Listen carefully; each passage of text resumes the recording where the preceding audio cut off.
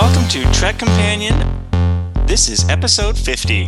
Woohoo! We've made it to 50 episodes. My God, guys. Can you believe it?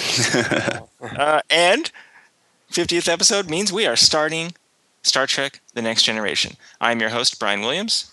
I am Adam Caesar. I'm Stephen Embry. And today we are incredibly excited to be kicking off Next Gen. We're going to open with a little section just kind of talking about the origins of the Next Gen. It'll be brief, and then we'll get right into Farpoint and Naked Now from the first season. Here we go. Okay, so like I said, we'll keep this kind of brief. It's been 2 years since we did DS9, so I don't remember exactly how we did that. But so of course, Next Gen wouldn't have happened without the original series. The original series was 66 to 69, but it really wasn't terribly successful. It wasn't until the reruns in the 70s. They'd planned to move forward with a new series. Correct me if I'm wrong, guys. What was that? It wasn't Star Trek Phase 2, right? Right. Mm-hmm. For the motion, ended up being the motion picture, yeah. Right. So the Star Wars film came out in 77. It was so successful that they said instead of doing a TV series, we're going to do movies. And then with the original cast, they started making features in 79 with the motion picture. And of course, those features went through in the 80s. But all through, even into the 80s, a lot of local stations around the country, because of the success of the original series reruns through the 70s, they were still kind of asking for new episodes from Paramount well into the 80s. So Paramount, intelligently approached Roddenberry about creating a new show. The idea that to make it set 78 years into the future of, Kirk and Spock's time, I think generally there was that this understanding that you couldn't really recast those roles. Now, decades later, I guess they were able to do it with Abrams, and it makes a little more sense because we'd been so long. But in the 80s, you were still making features with the original guys. You really couldn't have recast that.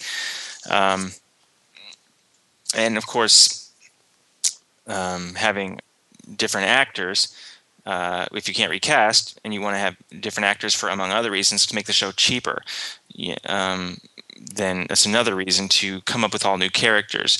A new setting, probably added to the idea of making it cheaper, but just to make it kind of last longer, to kind of reboot the whole thing with entirely new characters. So, to make Roddenberry interested, he would not have been interested if he couldn't do something kind of new. So these kind of general, there are entire books written on this subject, and I'm super glossing over it. But it was, at the time, it was kind of an unusual idea, right? We're still doing this Star Trek show, but it's 78 years into the future. It's going to look very different and stuff, but it's still going to be Star Trek. So I think there was always this interesting balance between the kind of stuff we take for granted now because we've had so much modern Star Trek. But, in 1986, when they were preparing and creating this show, and then 87 when it was launching, none of this had been done. Of course, famously, all the networks passed on it. ABC, CBS, NBC, and I think Fox even was just getting started this time, and I think they passed on it as well. So Paramount ended up making the show and then selling it into syndication, which nowadays, that's not a big thing. I mean, it's pretty common and normal, and that's how you make a lot of shows nowadays. But that was really unprecedented in 1987. There was no such thing as that. It sounds kind of silly, but when we were growing, when I was a kid, it was a network show or it wasn't a show. So that made production very, very different on Next Gen. That was pretty unprecedented at the time. But among other things, that allowed them to they weren't being kind of reined in the way that they would have with the networks. The things weren't predefined for them. They were able to do a lot of stuff that to specifically make Next Gen different from the original series. And I think the most fundamental difference for me watching the show now is the way they made it so much more of an ensemble show. And we're going to get into that as we talk about the episode, I think. But clearly they designed it. The original series was designed from the outset as mostly like Kirk and a very, Western kind of thing. This man out there on this in the wilderness, and just something as simple as Kirk always going down with the away team, right? He was the away team. That was the show. Next Gen was so much more of an ensemble show. Picard doesn't go down with the away team. That's Riker's job. And from a like ambassador point of view or a military point of view, it actually makes a lot more sense for this show to be this way. But if you think about the shows that were popular in the early '80s, stuff like Hill Street Blues, and there are plenty of other examples. But these dramatic shows were ensemble shows in the way that they weren't as much in the '60s when the original series was created. So it made more sense for a show premiering in September of '87 to go that direction. They were also able to completely update the technology, and they really went out of their way. And I still feel this, because if you watch the original series, and it makes sense, the time in which the show was produced, and living your life with technology was such a kind of more of it was a newer concept in the '60s, right? Even like the control panels, they're very you touch things, you turn knobs, and it was the '60s. Mm-hmm. All technology, technology had like such, it was I don't know, it was kind of integrated into the storylines, like in a different way, as opposed to Next Gen. Roddenberry had this concept in the '80s of, he called it technology unchained, technology unchained, and you see that with stuff like the consoles, and that they're supposed to be the kind of stuff we have now with tablets, right? Where it's almost the interface can change. It's contextual, right? It can change depending on your needs, and it's just this flat panel, which I don't even know if anybody was conceiving of that sort of thing in the '60s, but by the '80s, it was an interesting concept for the future. There was this realization, I think, that technology was becoming too bloated for it could no longer serve its own purpose. It wasn't aiding our lives. It was actually an encumbrance now. So there was this vision that eventually technology was going to become more natural and infused in our lives in this way. And you can even see that in the differences between the way they designed the Enterprise in the original series to Next Gen. The 1701D is this very curvaceous ship, and there are windows everywhere. Everybody has a window. Everybody can see out. It's much more about living your life on the ship, as opposed to the 1701, the original. It was more of almost like a Navy vessel in the concept that you were going out on this mission. There were no families, for example. Of course, Next Gen had families. It was a much larger ship. Several times as many people could be on the ship. It was more of a city in space, and because people were going to live there, they were living there for many years, and it wasn't as much of a mission as it was life. So everything was stuff like, for example, technology. Everything was just so much more kind of naturally and in a more organic way written in to this show. So I think generally the concept that it was going to be more of an ensemble show probably affected it more than anything else. Is the one thing I keep going back to. I do remember when we started talking about DS9, we talked a lot about the ways that it was specifically different from Next Gen. The way they went out of their way to say it was this old West town, and it was this obviously this station that people were going to keep coming back to. But Next Gen had its own kind of unique. If DS9 was trying to be different than Next Gen was trying to be both different than the original series and similar at the same time. So I think that they always had this issue of making it different, but not so different that it still had to be Star Trek, you know. And one thing I'm going to go back to a lot as we talk about the episodes today, is that one of the things I think everybody takes for granted is how much these first couple of episodes, how much this pilot in particular, how much of it really was not exactly created from scratch, but so well defined that basically it was going to define a new Star Trek for decades. Even Enterprise is probably more influenced from. It's obvious that DS9 and Voyager are direct descendants of Next Gen, but even Enterprise is, I think, more influenced by the Trek that was created from Next Gen than the original series. You guys have any comments? I'm trying to go over this super fast so we can just get into it. But anything you guys wanted to add to any of that? I don't think so. No, I think it's a good summary. Yeah, good summary. Let's talk about the show then. Encounter at Farpoint, Season 1, Episode 1, Production Number 721. Original air date September 28, 1987. Written by D.C. Fontana and Gene Roddenberry. Directed by Corey Allen. Music composed by Dennis McCarthy. Primary cast, Patrick Stewart as Captain Jean-Luc Picard. Jonathan Frakes as Commander William Riker. LeVar Burton as Geordi LaForge. Denise Crosby as Tasha Yar. Michael Dorn as Worf. Gates McFadden as Dr. Beverly Crusher. Marina Sirtis as Deanna Troi. Brent Spiner as Lieutenant Commander Data, and Will Wheaton as Wesley Crusher. Guest cast include John Delancey as Q, Michael Bell as Zorn, Cole Meany as Battlebridge Khan, Cary Hiroyuki as Mandarin Bailiff, Timothy Dang as Main Bridge Security, David Erskine as Bandy Shopkeeper, Evelyn Guerrero as Young Female Ensign, Chuck Hicks as Military Officer, Jimmy Ortega as Torres, and special guest appearance by DeForest Kelley. The new USS Enterprise D and its crew set out to boldly go where no one has gone before. Their first mission is to explore the mystery surrounding the creation of the Farpoint Station, located on a planet in Debye 5. En route to Farpoint, Captain Picard and his crew first meet Q, a mysterious and powerful being, denounces the human race as barbarians, and challenges the crew of the Enterprise to disprove his belief.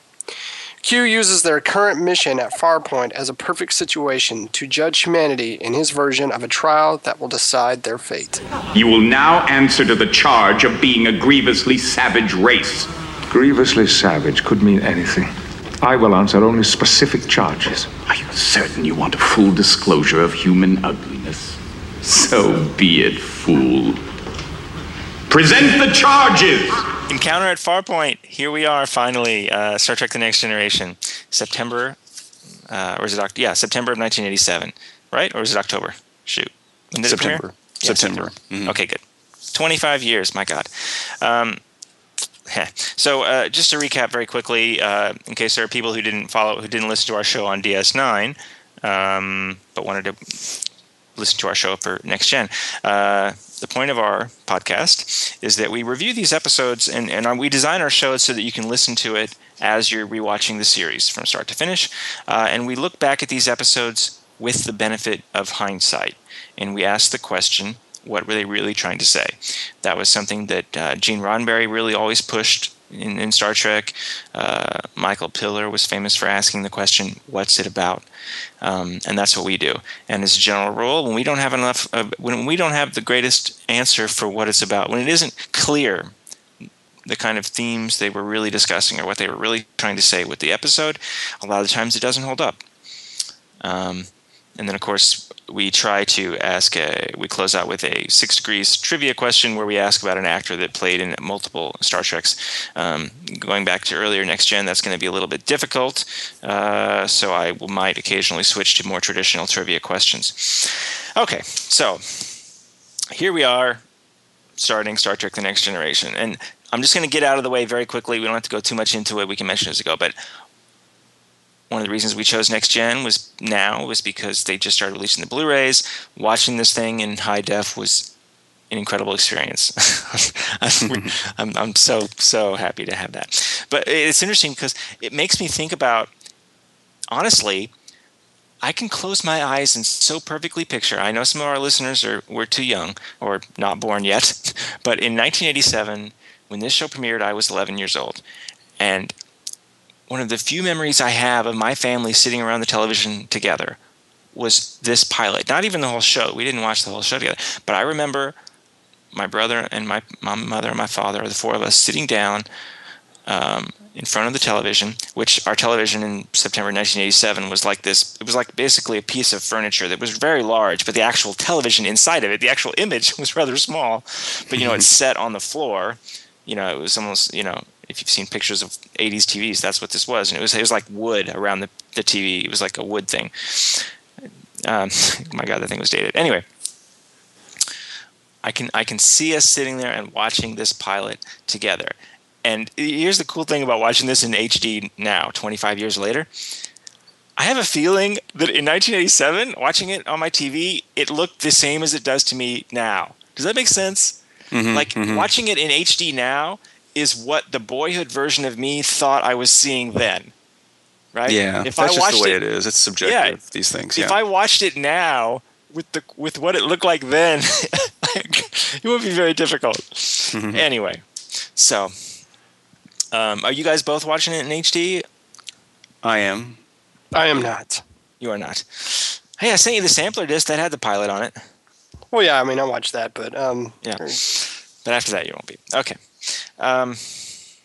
So, obviously, that's not going to really affect our narrative conversation because they're not changing that sort of thing. But, okay, so they start this episode off, and they are clearly... showing us many of the ways Next Generation is going to be different from the original series. Picard is obviously very different from Kirk. In 1987, that's what we're comparing everything to, right? Yeah. Was just the original series, and there was a lot of blowback. There was a lot of. I remember even reading in like some. I don't even remember which ones but I got those like magazines at the grocery store, right?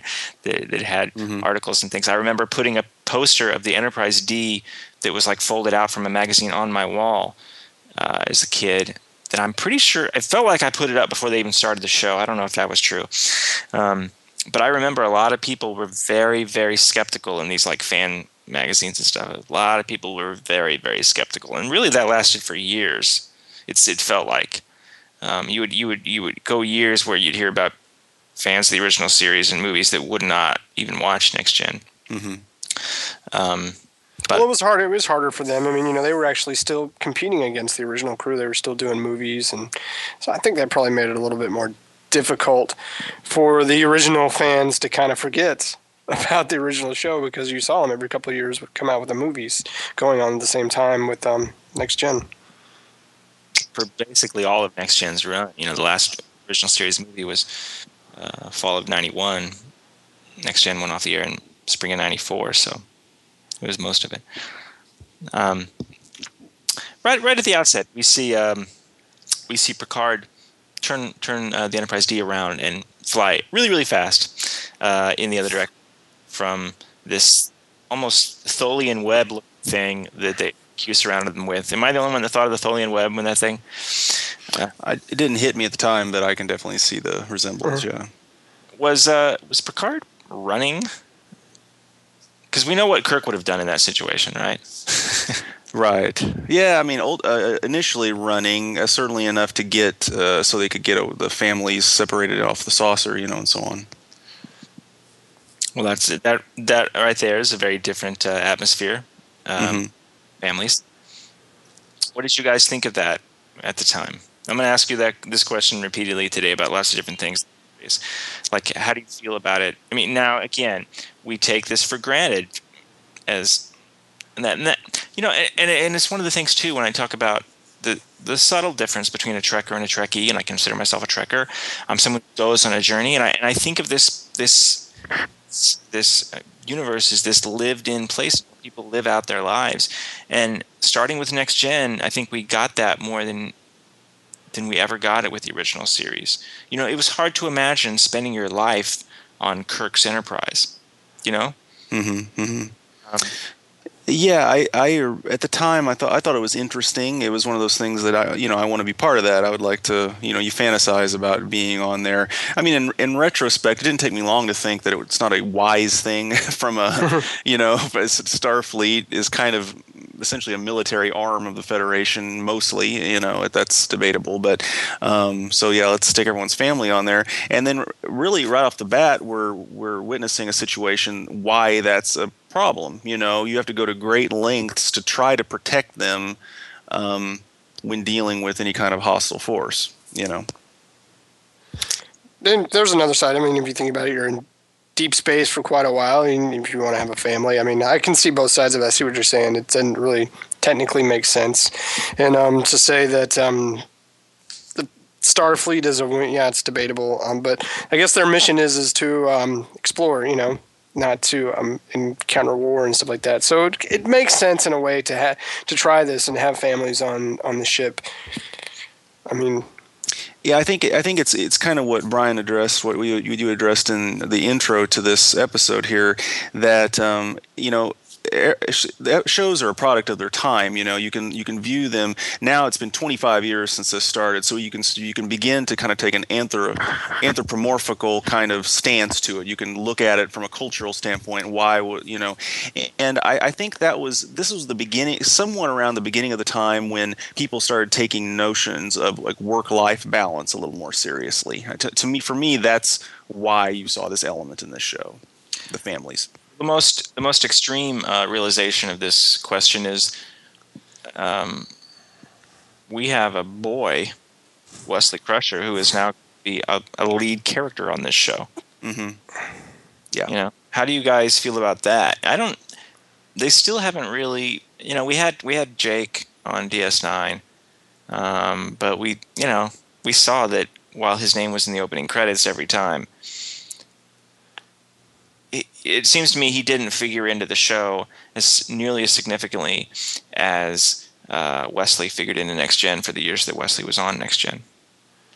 Yeah, I would agree that they've never quite successfully pulled off a child role where it's on par at the same level with like all the other primary characters. Maybe they're in several episodes, the majority of the episodes in some way, shape, or form. But to me, they're never quite are participating at the level of the adult. I don't know why that is. I don't know why that's so hard to pull off in a show like this. But we haven't seen it yet. I mean, Wesley.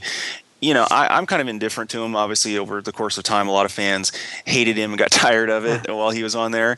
I was kind of indifferent, but there was a time span in there, pretty much starting with the second episode that we're going to talk about today, where, hey, let's see how many times this kid can save the ship. Why is everyone else so incompetent? Or he's just being annoying, or whatever. Or there's nothing for him to do. We're definitely going to be able to talk about that more in the next episode. But just as far as adding him to the show, and I remember as an 11-year-old boy, I loved that Wesley was on this show, because that's who I was like. That could be me. He's a little old, but that's at the time I was pretty excited about it. I was pretty stoked about it. It was Will Wheaton from Stand By Me. That's where I remembered him from. I definitely remembered him from that. We can really bounce all over on this episode. One thing I was thinking about, I think one of the things that holds this episode back, structurally, it's very odd, and it's probably because it was originally designed. It was originally just the Farpoint story. It was originally just designed to be a 1-hour episode, which after commercial breaks, 45 to 50 minutes. I think Next Gen ended up being 46 most of the time, but anyway, but the studio wanted a 2-hour premiere. They really wanted that. They kept pushing for that. So that's why they added in all the Q stuff and things. And that's fine, but what you end up getting is an odd structure. So it's like, what, the first 30 or 40 minutes, I think it's a half hour, that we're just on the Q stuff. We don't even see Riker, Crusher, Wesley, LaForge. We don't see any of those people. It's just a very few people on the bridge, the whole sauce reception thing, the kangaroo court with Q, which I kind of like that section. We'll talk about that in a second. But structurally, it's very odd that we spend so much time there, and then we go to do the Farpoint stuff, and then there's this Spec Resolution. So it does feel kind of like a couple of it feels like 2 episodes in one, and two, the 2 episodes that are there, they have a really odd, it's slowly paced. It's not just by today's standards, but I think even by 1987 standards, it felt slow. Mm-hmm.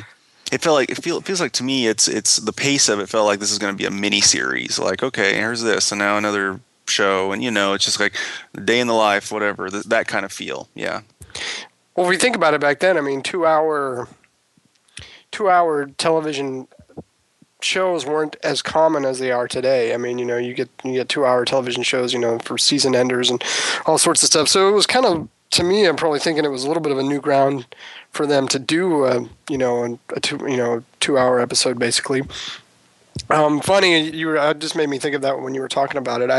I don't think about that structure, what you were talking about. But if you're a first-time viewer and you're watching this, it probably would be disconjointed because we all know who Riker is and LaForge and stuff like that. So watching it over again today doesn't really bother me that much because you go and you see Riker and you know who he is. But probably back then it's like, where are we? Who are these guys? So it would be kind of probably more disconjointed for a first-time viewer seeing this. Well, something you mentioned there. One thing that they got to do in this episode, which again, we take for granted today, character introduction in a pilot, of course. But the original series shows in the '60s and stuff, they didn't do that. Mm-hmm. So that this show took the time to intro the characters. Maybe it was expected in 1987, but it's something that we hadn't seen before. Mm-hmm. We never really got an origin of anybody in the original series. And we get something close to that here. We do see these characters, many of them, we see them meet each other for the first time. Yeah.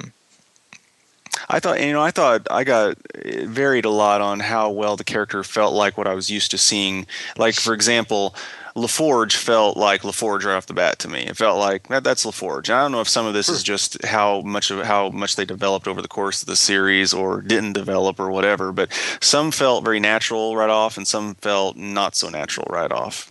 Like Troi and her incredible emotional experience. I don't think she's ever that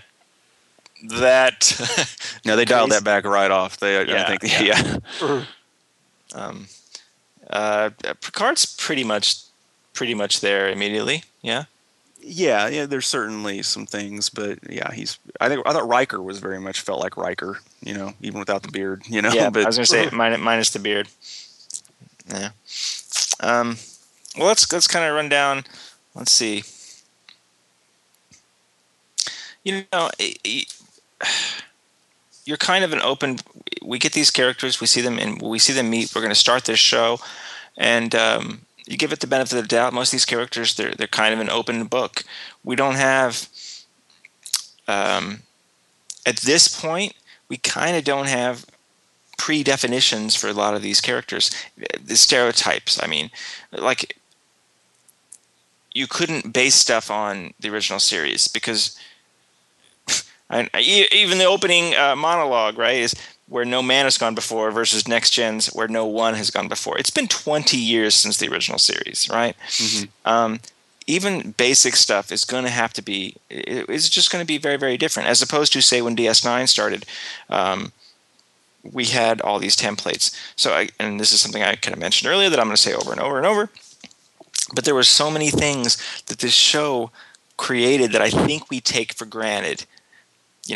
Overall, I don't think this is, this is probably the weaker of all the Star Trek pilots. Yeah. But I give it so much credit for creating this sandbox that all the future shows were going to play in. And, because Roddenberry was still involved in the early days of Next Gen, and definitely in the first season, he co-wrote this episode. It's that shows how much his influence in some way directly hit Trek as we know it all the way through, just a decade ago or so. Well, arguably even now, because sure, the only Trek we've had remotely recently has been Abrams' version of his exact characters. Yeah, true. I like that they try and set up like this history between a lot of characters. You know, you have Riker and Troy have this history. You know, the Imzadi stuff. Did you guys ever read the Peter David novels? Yes. Yeah. Mm-hmm. I like that they set up stuff like that, or the history between Picard and Crusher. Mm-hmm. Little things like that. Again, stuff the original series never did. I don't know that I ever felt like they really paid that stuff off. Maybe True. Riker and Troy more than anything, but no. What do you guys think of the design of the Enterprise on this show? I like it overall. I always liked the the Galaxy class starships, and again, it's somewhat of a product of its time too, because the whole inside is plush in a way. You know, it's very clean, it's very pristine, it's bright. You know, it's 80s. It's one of the things we talked about in our interview with KK on our last episode was how lit this episode was. There's a shot in here when I think it's Riker comes onto the bridge. Might be the first time he comes onto the main bridge, and it's almost from like his POV coming out of the turbo lift, and you see the ceiling and that big bright kind of almost skylight light or whatever light, you know, and it comes down, and the bridge feels so warm and open, and it's so well designed to me in that every station's purpose is so clear. It's not like DS9 where they probably could have put people at different spots every single time, and I don't even think I would have noticed. Yeah. But it just reminded me how much I love the 1701D's bridge, even more than the Enterprise E, like First Contact. It's a cooler looking ship and stuff, but I probably like the 1701D's bridge. It's more of a homey family warm feeling I get when I see the 1701D's bridge than any other, I think. Well, it's wide open, partly. It's the biggest bridge out of all of them, and it's very open.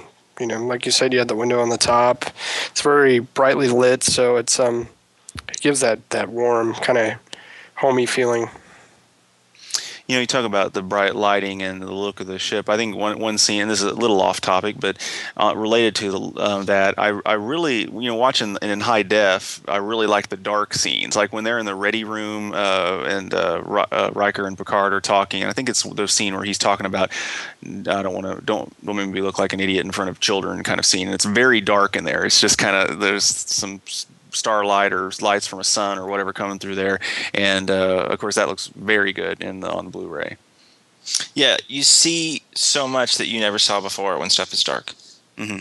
Yeah, there were several times when I was like, "Holy crap, that looks awesome in HD." I remember the first time like Data fired a hand phaser. Something about the phaser beam is the hand phaser looked incredible to me in HD. And I never thought that in the old version. I know that's a new completely, anything like that is going to be a completely new effect.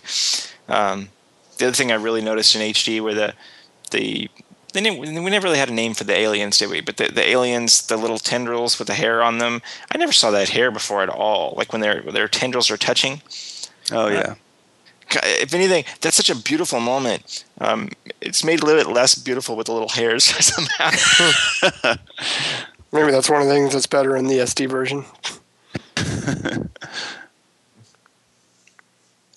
You know, there's so many moments of promise in here.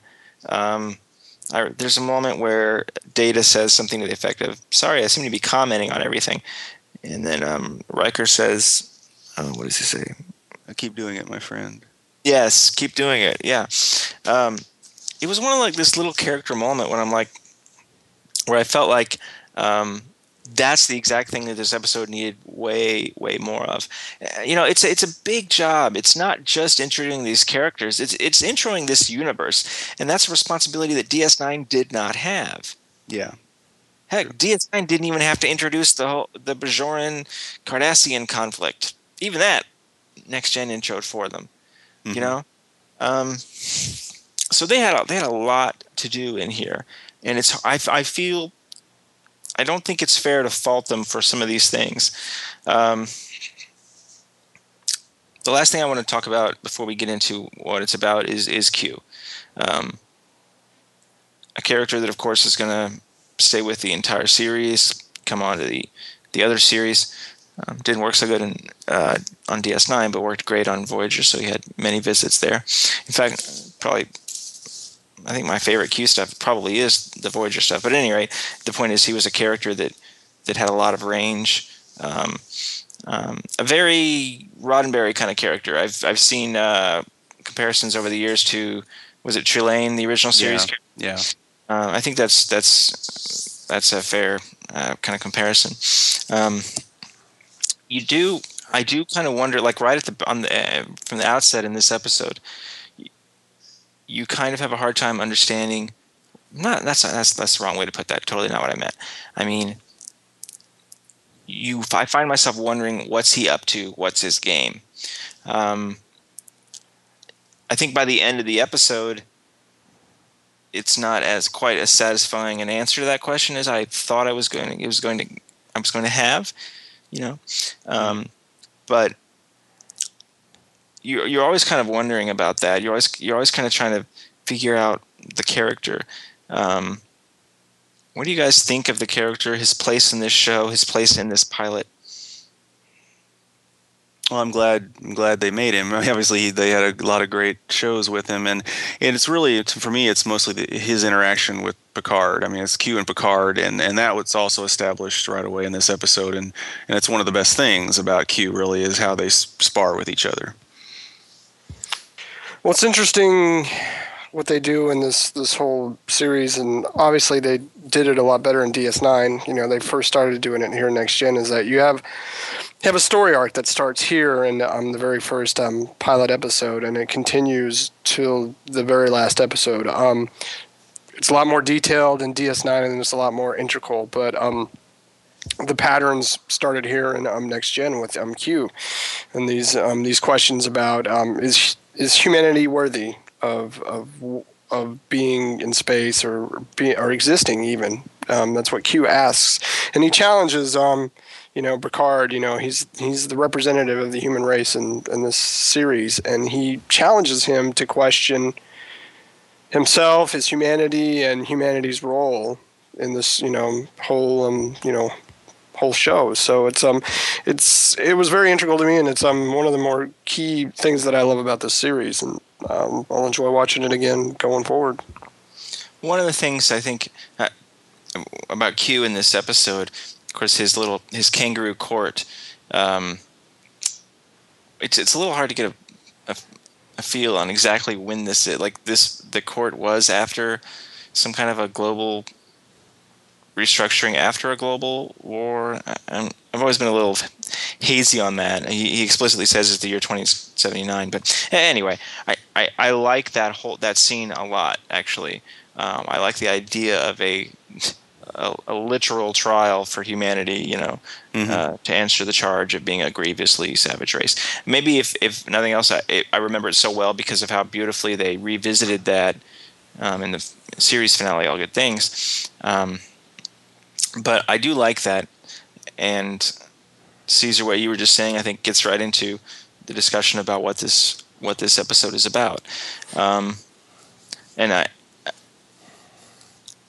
I don't really think they were successful.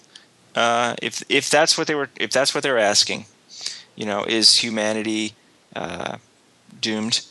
Is humanity capable of evolving into a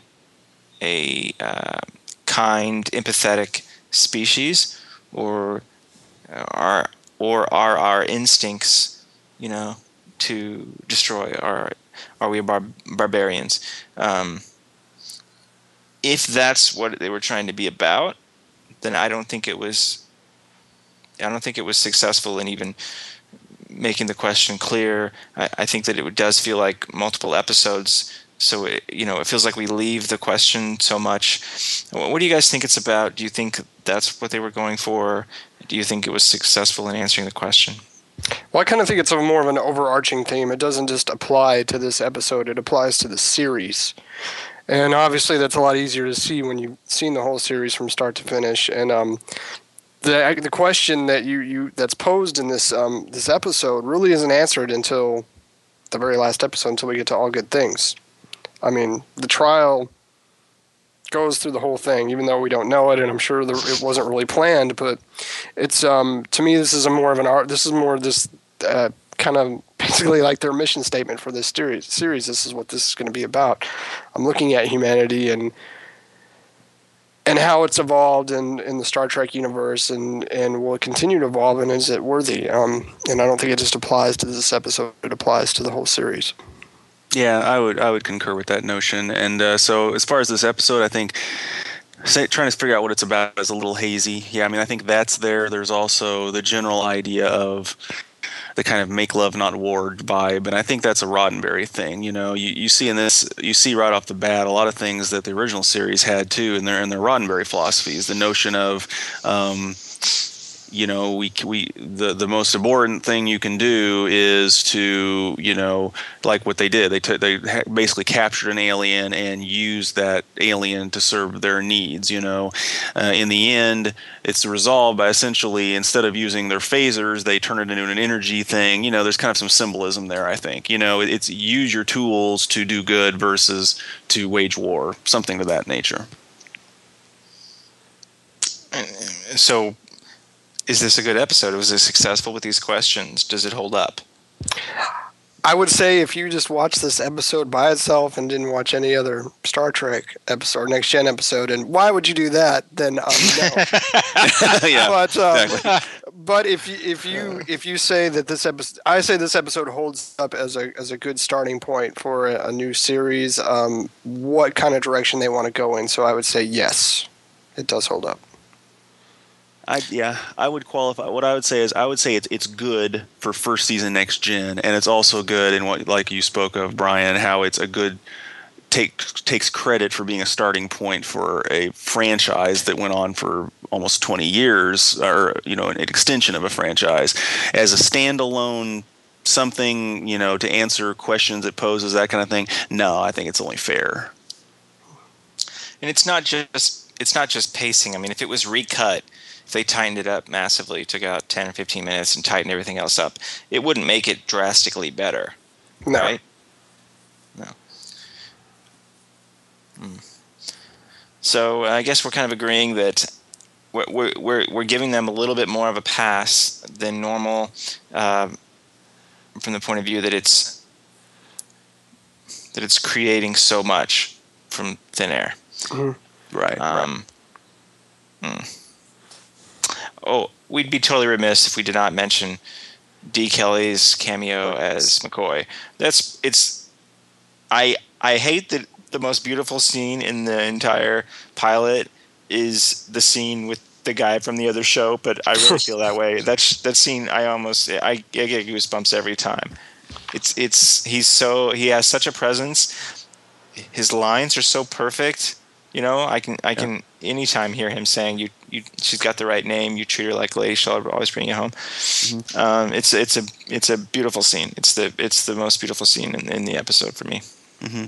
Yeah, and they over the top that they play the music, and there's this kind of music is a lot. There's a lot of it in this show where it definitely has an 80s feel because they're using a lot of synths and the like, But so there's a little bit of a cheese factor, but for me, it's a nostalgia thing. It makes me think of growing up. It makes me think of being a kid in the 80s, and then of course D. Kelly, and now that he's gone, especially for some time now, all that together makes it a very emotional scene. Yeah, there are a lot of little things they do in this pilot that they don't do ever again. Just little technical things, like the titles are over black at the beginning. The end titles are scrolls. The music is constantly, there's like themes. I think they do that earlier Next Gen, but they're going to get rid of that fairly quickly. Like you hear the Next Gen theme, like when the saucer section separates. For example, they play Jerry Goldsmith's original, his theme from this little behind-the-scenes comment. I think sometimes our listeners like when I talk about those. Dennis McCarthy had actually written a Star Trek Next Generation theme, but Gene Roddenberry didn't like it. I have a feeling he'd always. I wonder if he'd always planned to use Jerry Goldsmith's music from the first movie because he loved it so much. So all he really kept was the opening, and then immediately of Dennis McCarthy's music, and then immediately goes into the fanfare, which even McCarthy's opening was, I think, Alexander Courage's opening from the original series. So anyway, that theme, that little fanfare, is repeated in the middle of the episode. These are the little things that they're going to quickly change. But when you think about Farpoint compared to the rest of the series, compared to a lot of other television, especially television from the 80s, they didn't really have to do much correction from the pilot to the series. They didn't make that many changes, Mm-hmm. Okay. So we're giving it a little bit of a pass because they do such a good job of setting this stuff up. Overall, certainly as a standalone episode, doesn't hold up quite so well, and would definitely not be your first choice for, I feel like watching a Star Trek episode tonight. Yeah. No. I would agree with what you said. It would be one of the more weaker. It probably is the weakest series opener of all the Star Treks, really, of all the series. But I mean, they do.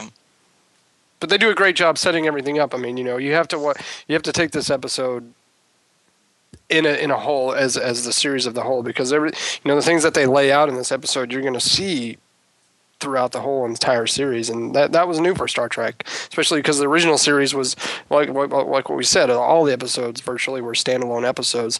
And this one was just setting up where we're going to have themes from here on out that are originating in this episode. So okay, so let's move on.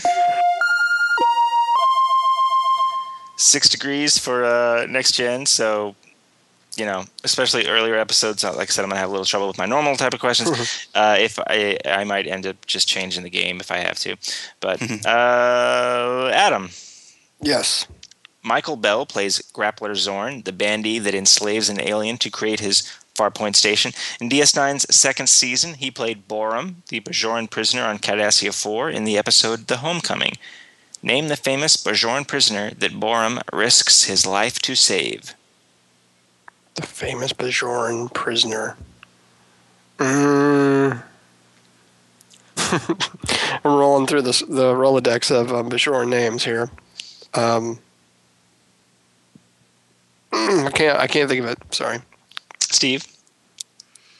Oh gosh. Lee Nollis, was that him? You are correct. It was Lee Nollis. Steve, this is a really tough one. Colomini plays the Battle Bridges con officer. His character would not be given a name until later Next Gen, but he would eventually play the same character on DS9. Name the character. Yeah, that's a hard one. All right. Miles Edward O'Brien. Okay, you're right. Let's move on. The Naked Now, Season 1, Episode 2, Production Number 103, Original Air Date, October 5th, 1987. Teleplay by J. Michael Bingham, story by John D. F. Black and J. Michael Bingham, directed by Paul Lynch. Music composed by Ron Jones. Guest cast include Brooke Bundy as Sarah McDougal, Benjamin W. S. Slum as Jim Shimoda, David Reenan as Khan, Skip Stelrecht as engineering crewman, and Kenny Koch as kissing crewman. The Enterprise and crew are summoned to investigate strange occurrences aboard the starship USS Tislavsky, which has been monitoring the collapse of an red-orange star. Once aboard the troubled vessel, the away team finds the ship littered with food, wine, discarded clothes, and several frozen bodies, but no survivors. The Constitution-class Starship Enterprise, Captain James T. Kirk commanding. Similar conditions.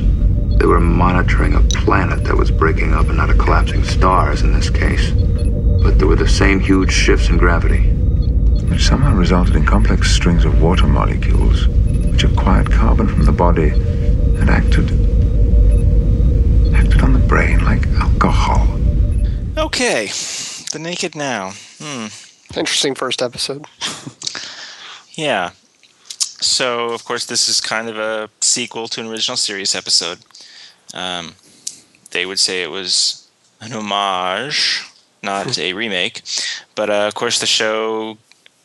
This is the one thing I remember hearing at the time. And I grew... Steve and I both grew up in a tiny little town.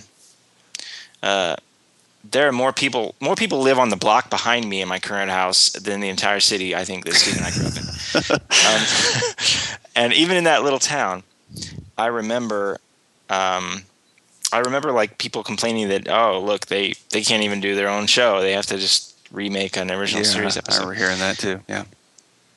And the cast from the original show made fun of them for this, and it was probably not. Even if we'll get into what we think of the episode, I personally think it's a bad episode. But even if the episode had been better, I don't think it would have, helped much in that arena. I think they still would have been criticized. It probably wasn't the best show to come out of the gates with. Maybe if they placed this one in the middle of the first season, it could have played a little better, but it's hard to say. So it makes sense from the point of view that we're going to, if you compare it to the original series episode and you see Sulu running around with a saber, for example, that doesn't illuminate his character, really, to me. It doesn't show me his character motivations in the same way that showing me that Crusher and Picard have a thing for each other. That shows me something about their characters that's meaningful. And doing that early on in the show, putting them in this situation where they're going to lose these inhibitions, there's some logic to that. It is illuminating to the characters, but still, it doesn't change the fact that you come off looking like you're not original. Yeah. Well, you think they could have been better served just using a different idea? Because I like the concept. It's basically throwing the viewers in the pool because you don't really know we know these characters from the pilot, and so we don't really know them all that well. And yeah, we're showing a lot in this one little episode. The character relationships. Obviously, we were set up a little bit with Riker and Troy, so we see that coming. What do we have? Yar and Data in this one. So there's a lot of craziness going on in this episode for just the first standalone. And I kind of, like I said, equated to you're throwing the viewer in the pool and just this is what it is. It's kind of disconcerting, but it works now. Yeah, well, that's another thing too. From that point of view, okay, from what you were just saying, it's almost like maybe I don't have enough established. Maybe I haven't established the characters enough to get this crazy with them. Showing me that Crusher and Picard have a thing for each other is one thing. Showing me, I don't know. Showing Yar having sex with Data is that's totally different. That's a lot more extreme. And the sad thing is, they set it up like he was going to be a player, and he just didn't happen for him the rest of the years. Yeah. there's a lot of course. There's some stuff in this episode. There's some stuff here that I think is funny that wasn't meant to be. Like Geordi at the beginning. Geordi shows that he's sick by being an ass. I can tell you're sick because you're being an ass. Yeah. It's kind of and then like Picard standing. I think, when he was standing next to Geordi, are you sure that he isn't contagious? That whole ship died. All those people died. Are you sure he's okay? Yeah, he's not contagious. We're standing right in front of him on the entire ship of 80 people. They're all dead. Right. The whole that's a little bit of a goofy thing too, is the whole contagious thing, because later on when Riker carries Troy to the room and into the sick bay, and then Riker comes in there and touches the doctor in kind of an odd way anyway, but then she's like, oh, you touch him, you touch me, so now it's contagious. I never heard anyone announce that we all know it's contagious if you touch. Maybe that's something they should have announced or something. Yeah, they go ahead. Should have put that on, like Neelix would have put that on his morning briefing, right? I like thinking about it this way. It's like whoever could hold their alcohol the best wasn't affected as quickly. So like Riker, Riker's a drinker. He was able to hold his alcohol. Yeah, he's also the poker player. We find out later too. He's just kind of the man or whatever. I do like the scene of Picard like resisting when he's like, "Not now, Doctor." You know that scene? I kind of like that. Well, it's humorous. Was that their intention from your readings, or I think so. But yeah, but that's kind of that thing. Like without a baseline, you're like, is that funny? Is that normal? I don't know what normal is yet for this guy. You know. Well, he's gonna get a lot crankier for the rest of this season. So enjoy it now. Yeah, so I think in general, we're going to define this not to be a very good episode. I don't think it'd be a very good episode in any point in the series, but maybe with a little bit of context, like later in the first season or something, it might have been better, a little bit. Well, in hindsight, it's better because we can look at it and laugh about it because we all know these characters so well. But I remember looking, I didn't talk about it when we opened this about when I first watched this show. I don't think I really liked it that much when I first started watching it. I was avid watcher of the original series every Saturday, and when this one kind of came on, it kind of felt, I don't know, I can't quite recall the feeling, how to describe it, but I remember after the first couple episodes of this, I didn't really like the show. I kept with it, obviously, but a little too silly. Yeah, I remember Farpoint. Like Farpoint, I was excited because it was Star Trek. I was excited about it before it came out, and then when I watched it, I was like, yes, it's Star Trek, and it was still this tech show and the ship and everything, and I was into it, and I was looking forward to it. And then this episode, I believe it or not, I think I remember this episode, and the only other episode from the first season I remember is the one that I really liked. That we'll talk to the end, the 11001001. But I remember this episode is almost turning me off to the show because I didn't think, like, as a little kid, I wasn't I wasn't analyzing these things. I wasn't like, oh, that was not a good episode. I wasn't thinking like that. I just knew that I didn't like it. Although even the 11-year-old me did think that Yar was incredibly attractive. Oh yeah, definitely, still is. Well, and this episode didn't do well for Wesley Crusher. This kind of this was annoying Wesley in this episode. Mm-hmm. Obviously, it wasn't his fault, but it's just like, yeah. So this is what we kind of hinted at or mentioned in our discussion of the previous, just the concept of having this boy on the ship. So here he is, and wow, is he like, it's almost like he would have to be one in a million, like the legendary intelligent boy, to be able to do all these things that he runs the ship, and if you could really do that at his age, that would be pretty crazy. You would be pretty extraordinary. You would not be ordinary. Right. Yeah. Well, that's for certain. So it does feel a little bit like, well, I don't ever remember Jake taking over the station and then saving it all by himself. Yeah.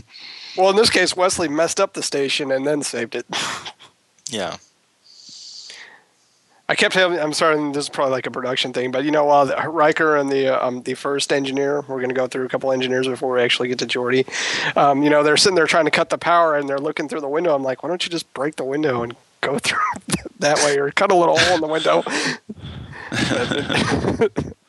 One of the production things that really makes it feel dated, and I know they correct this later in the show, I'm just not sure where. It's something about the way they recorded the sound. Do you guys hear this at all? Like, yeah, I heard him walking. You can hear the footsteps. Yeah, like walking around the bridge, you hear the wooden bridge.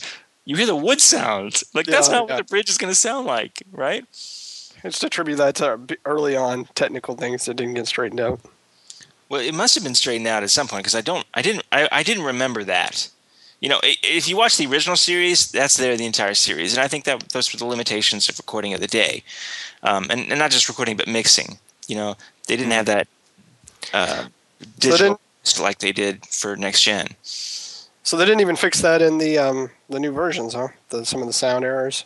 I tried finding a list, and there probably is something somewhere because in these new HD versions that are being completed right now here in 2012. The Okudas they're very, very selective, but the Okudas are having them fix occasional, very minor things. The one I saw for this stuff was in this episode. Originally, even though they referenced the original series episode, The Naked Time, in that when they're looking on the data looks up the information on the computer, And he mentions Constitution class, and clearly they're reading about what happened during Naked Time. It showed the refit Enterprise from the motion picture, which it probably should have been the original series Enterprise. So that was one thing they changed, is they swapped it with not the refit, the Constitution blueprints. Yeah, so that little bitty flash of the Enterprise, it's the original series Enterprise instead of the motion picture Enterprise. But that kind of minor thing, honestly, if I hadn't read that, I never even would have noticed it. I'm totally fine with that. I think if we ever do the original series, some of those choices by necessity were much bigger differences. But here it's going to be little stuff like that, so we might mention as we go. But it's weird, this effect of watching it in HD, because like I mentioned earlier, that really is what it feels like. It feels like what the 11-year-old version of me thought I was watching, and in a way, it's great because it lets us get all that crap out of the way. It's like, this is what the show is, and sort of always was, and we don't. We can put all that stuff out of the way, and we can just totally watch it and hate it, love it, whatever, better or worse, in a completely unbiased sort of. It's very freeing, I guess is what I'm saying. It's weird. It's not the experience I've ever had watching something else in HD for the first time. Stuff that I was used to seeing SD over the years that now I get to watch in HD. It's a very different experience here. Even somehow, it's even different than the original series. I guess because the difference between what I used to see and what I see now is so much more pronounced. But it's a very unique experience.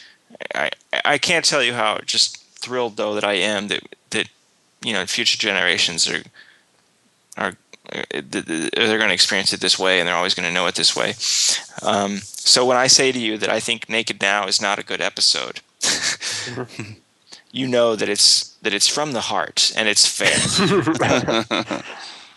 It's completely fair.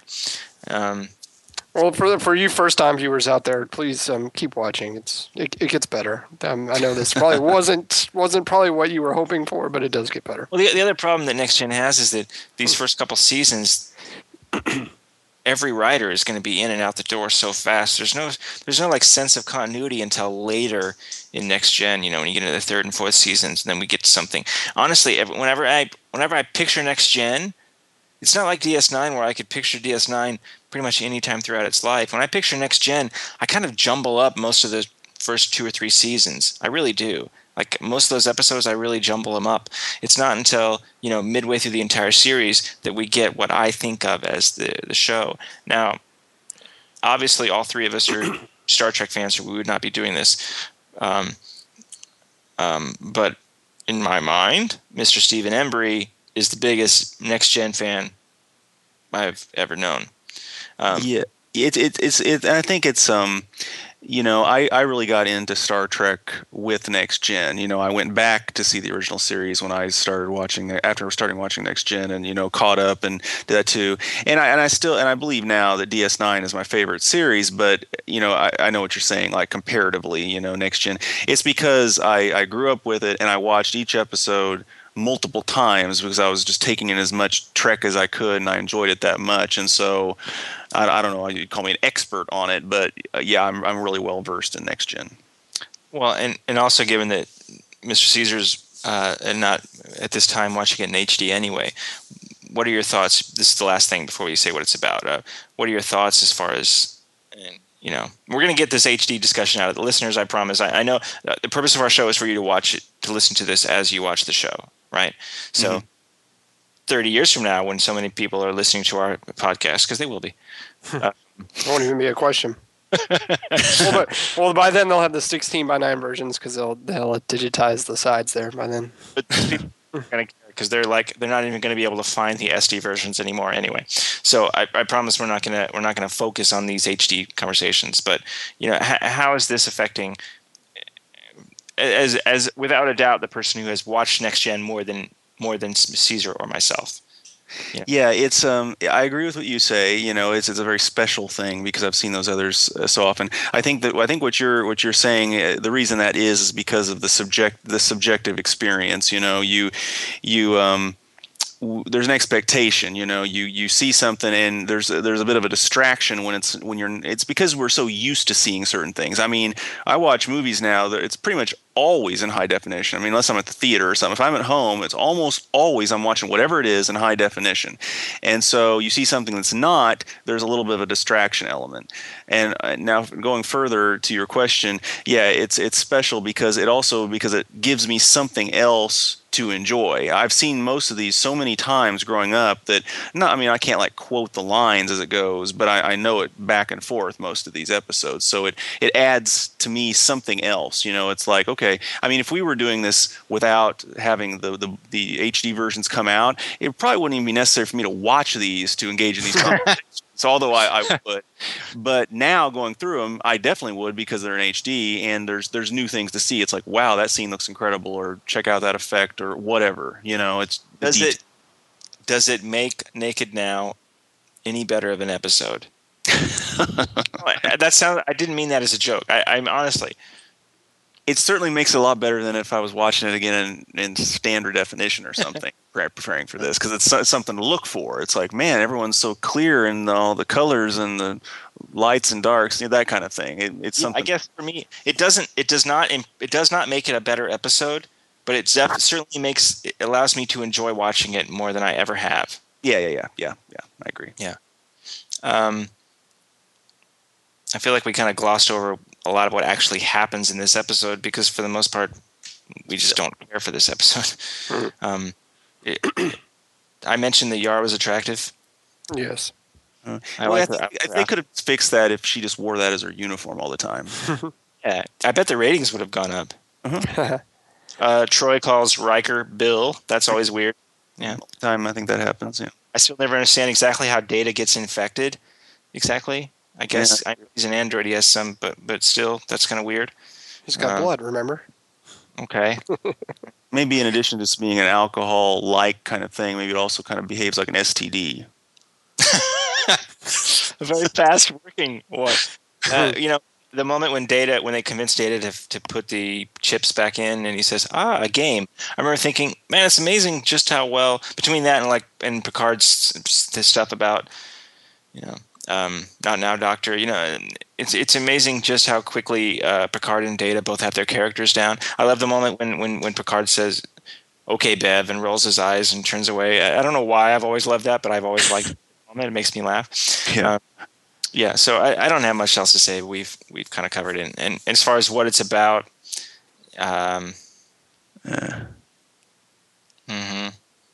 people act silly when they're intoxicated. Yes. Yeah, that's about it, huh? Okay, yeah. Let's move on. 6 degrees for Naked Now. Folks, our conversations will be so much more exciting the more we like the episodes, I promise. What do we got? Steve's got 2? Yeah. Steve's got 2. All right. Well, with the exception of Steve, remind me, or Caesar, if you maybe remember, what is the flashback episode? This one, or season 2, the clips episode? I think that's 2. Season 2, yeah. Season 2. Okay, so that episode's pretty terrible. One of the worst ever. Yeah, it's probably that's the one episode I can think of out of 178 or something that I'm positive is worse than Naked Now. So, okay, Steve. The original series episode on which this episode is based was called The Naked Now. In what season of original series did that episode air? The Naked Time, you mean? Naked Time? Yeah. Naked Time. Yeah, this is The Naked Now, right? The original series episode was Naked Time. In what season of original series did that episode air? Oh, gosh, I'm not absolutely positive. Was it the first? You are correct. It was the first. It was the 6th episode. Adam? This episode features the first of many officers in the revolving door of Chief Engineer of the 1701D. In what season did LaForge assume those duties permanently? Season 2. You are correct. It was season 2. Steve wins for today. Yay, Steven. Thank you. Okay, everybody. Thank you for listening to our lengthy discussion of the opening of Star Trek The Next Generation. You can leave a review for us on iTunes, because that's the most awesome thing ever. It helps other people find us. We would really appreciate that. You can come back in 2 weeks as we talk about episodes we like way more than these. Oh, wait. Code of Honor is in 2 weeks. Yeah, not that one. Yeah. Wait, and then we'll get into one spoiler I like. Hey, we should with Code of Honor. We all are going to go into it knowing that it's terrible, and we'll get it out of the way. We'll laugh, and it'll be great. Okay, but other than that, I can see the email in my mind that someone's going to send me about how much they love. Go ahead and do that. I respect our listeners. I really do. Okay, so you can leave us a review on iTunes. You can follow us on Twitter. That's @TrekCompanion. Our Facebook page is facebook.com/TrekCompanion. You can send us an email. That's trekcompanion@gmail.com. And 50 episodes. Thank you, listeners. See you next time.